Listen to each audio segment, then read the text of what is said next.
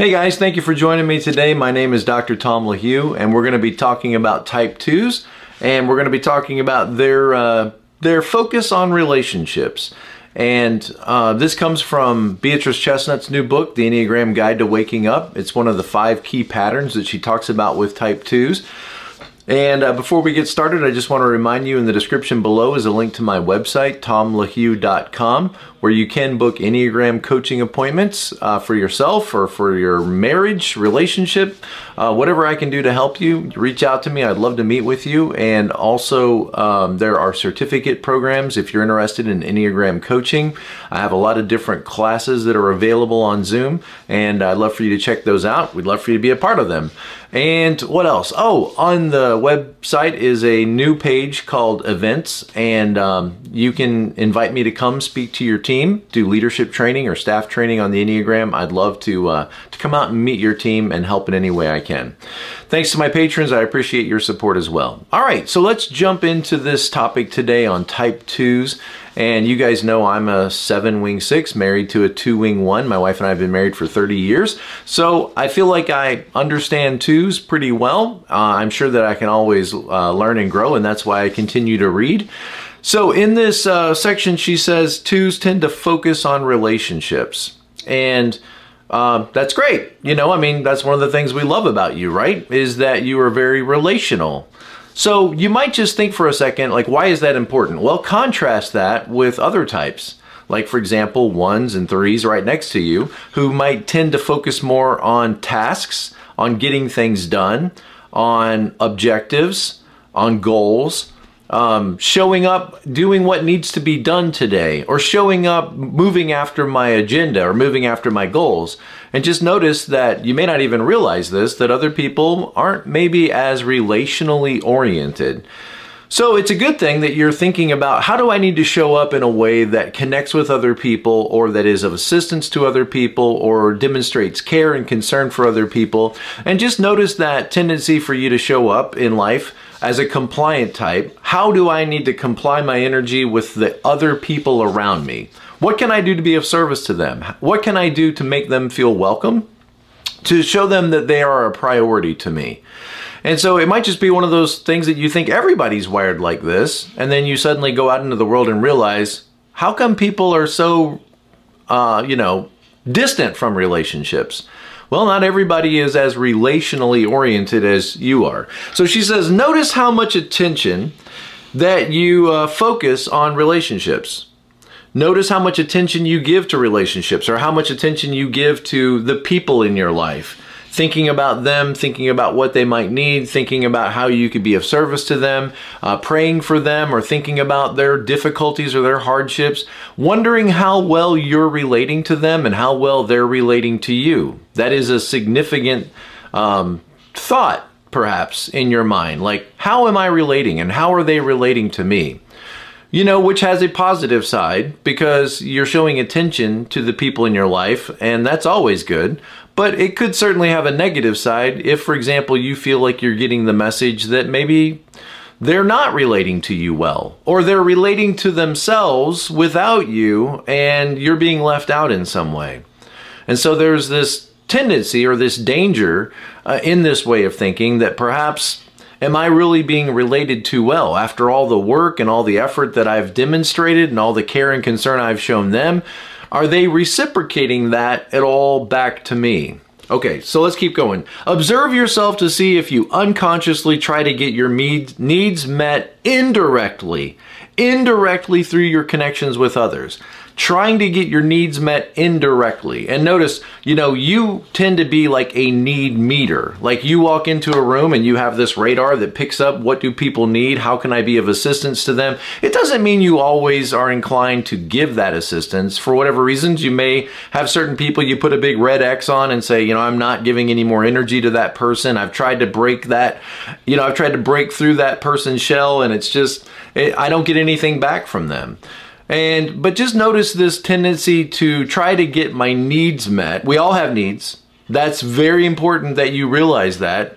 You know, when your sin is pride, I know that's a hard one to swallow. It's a hard one sometimes maybe for you to accept. But when your sin is pride, it's difficult for you to see yourself as a person in need. It's certainly difficult to project that into the world and to announce those needs to others. But the reality is we all need certain things. I mean, we all need affection. We all need communication with other people. We all need to feel valued and important. We all need to have hobbies and interests and recreation. We all need certain health requirements.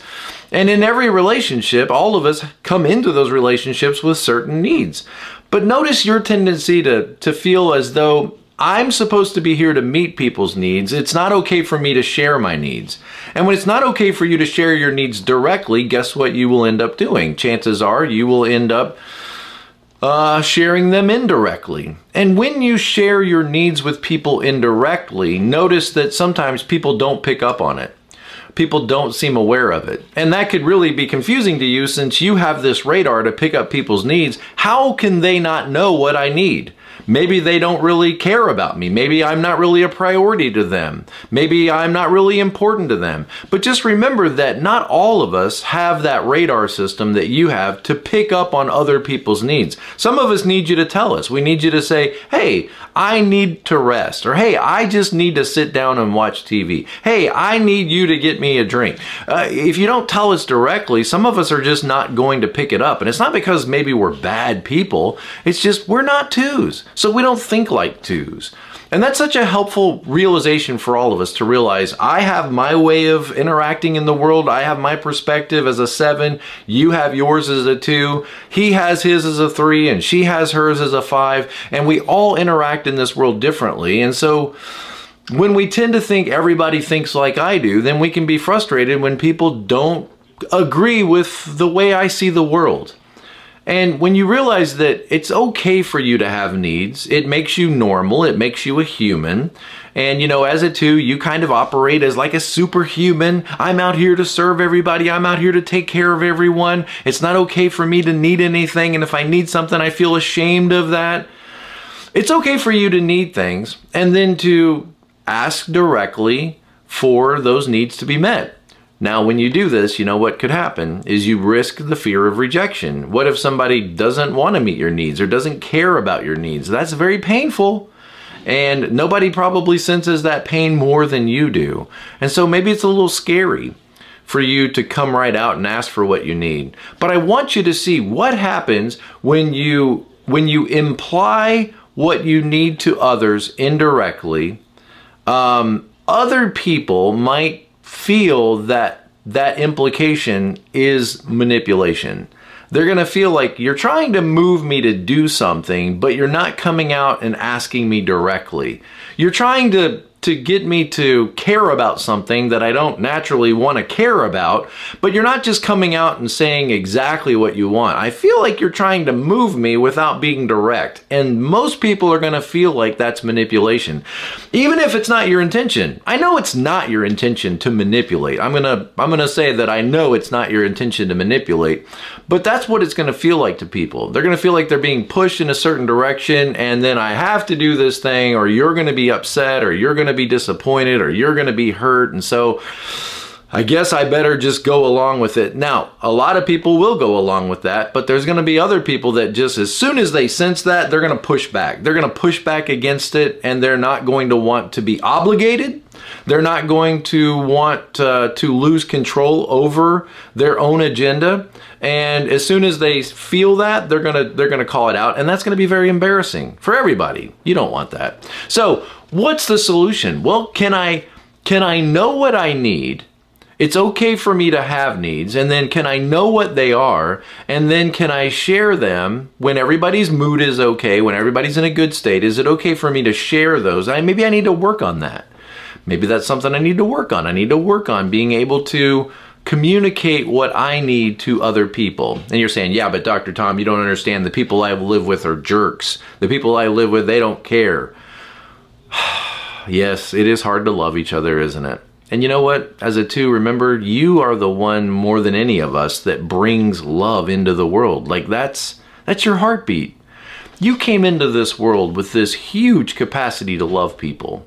You came into this world with this, you know you did. You know that love was important to you. More important maybe to anybody else in your family. You came in with this ability and this desire to be loved and to love others, but somewhere along the way, maybe you have settled for less. You've settled for, instead of really being loved and really loving others, maybe you've settled for just being important, or just being needed, or just being included, or just being thought of, or just having your will, enforced in roundabout ways. Remember that, at the end of the day, you are on this planet to show the rest of us, you might say, what love looks like. But it's really hard for you to accomplish that goal if all you're thinking about is how well other people are loving you. Just notice that you're very sensitive to that. Like, how well are other people communicating and verifying and advocating that love for you? And when that becomes the dominant focus of your attention, how well people are loving you, then it kind of hinders you from really doing what you're here to do, which is to love the rest of us. I mean, you're here to show us what real love looks like, but you can't do that when your mind is consumed with, am I being loved correctly? Chances are the people around you are really trying to love you, and they don't know what they're doing wrong. They don't understand what are they doing wrong. And that's going to take some consideration and some understanding on your part, and it would be great if they could learn about the Enneagram and learn about type 2s and learn about their own type and understand what a priority it is for relationships for you, and that those relationships are healthy. Because the reality is some of us, relationships are just kind of, they go to the second tier. It's like we feel like okay, we know we love each other, we know we have a relationship, and now I'm ready to move on to the other things that I don't have, or the things that I want to continue to add to my life. I thought the relationship was secure. I didn't realize I needed to nurture it and take care of it and water it like a garden. I didn't realize I needed to give continual attention to it. Most of us don't. We just think, I've got that relationship and that's good, so now off to other things. And that off to other things, I'm sure, could feel kind of lonely at times, like you're not being thought of, like you're not being considered, like you're not a priority to people. Just notice that when your sin is pride, oftentimes one of the results of that is you're going to get the message, or you're going to get the feeling that other people are not making you the priority that you believe you deserve. When that happens, one thing you might do is just go back and try to connect with those people and make sure that everything's okay. But I'm sure my chances are on their part, they don't know that they're doing this, because the rest of us maybe don't have this need so strong. And so we're maybe a little confused. So talking about it might help, but I think a lot of it might just be you realizing, I'm a 2. I'm a 2 that cares about the things 2s care about. And I get frustrated with the stuff that bothers 2s. And if you can begin to push back on your personality a little bit and begin to laugh at yourself and say, there I go again, a 2 being a 2.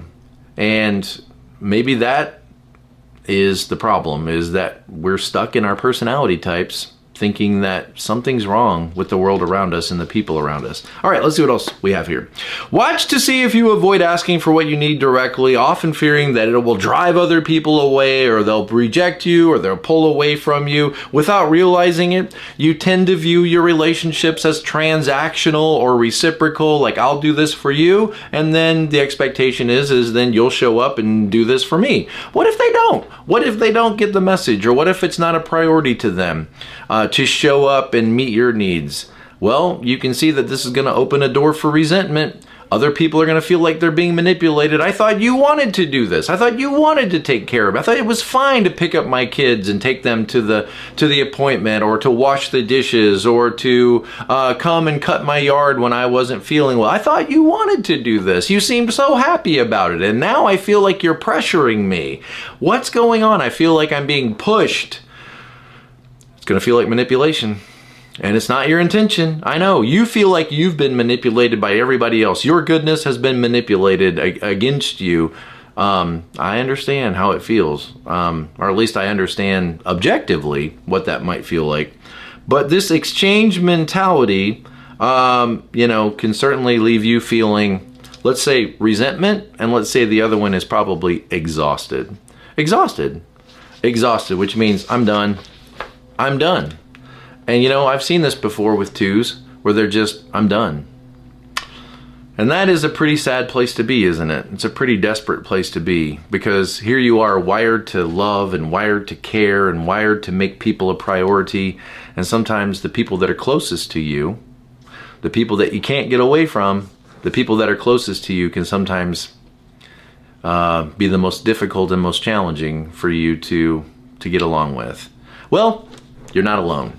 You're not alone. I talk to twos all the time, lovely people.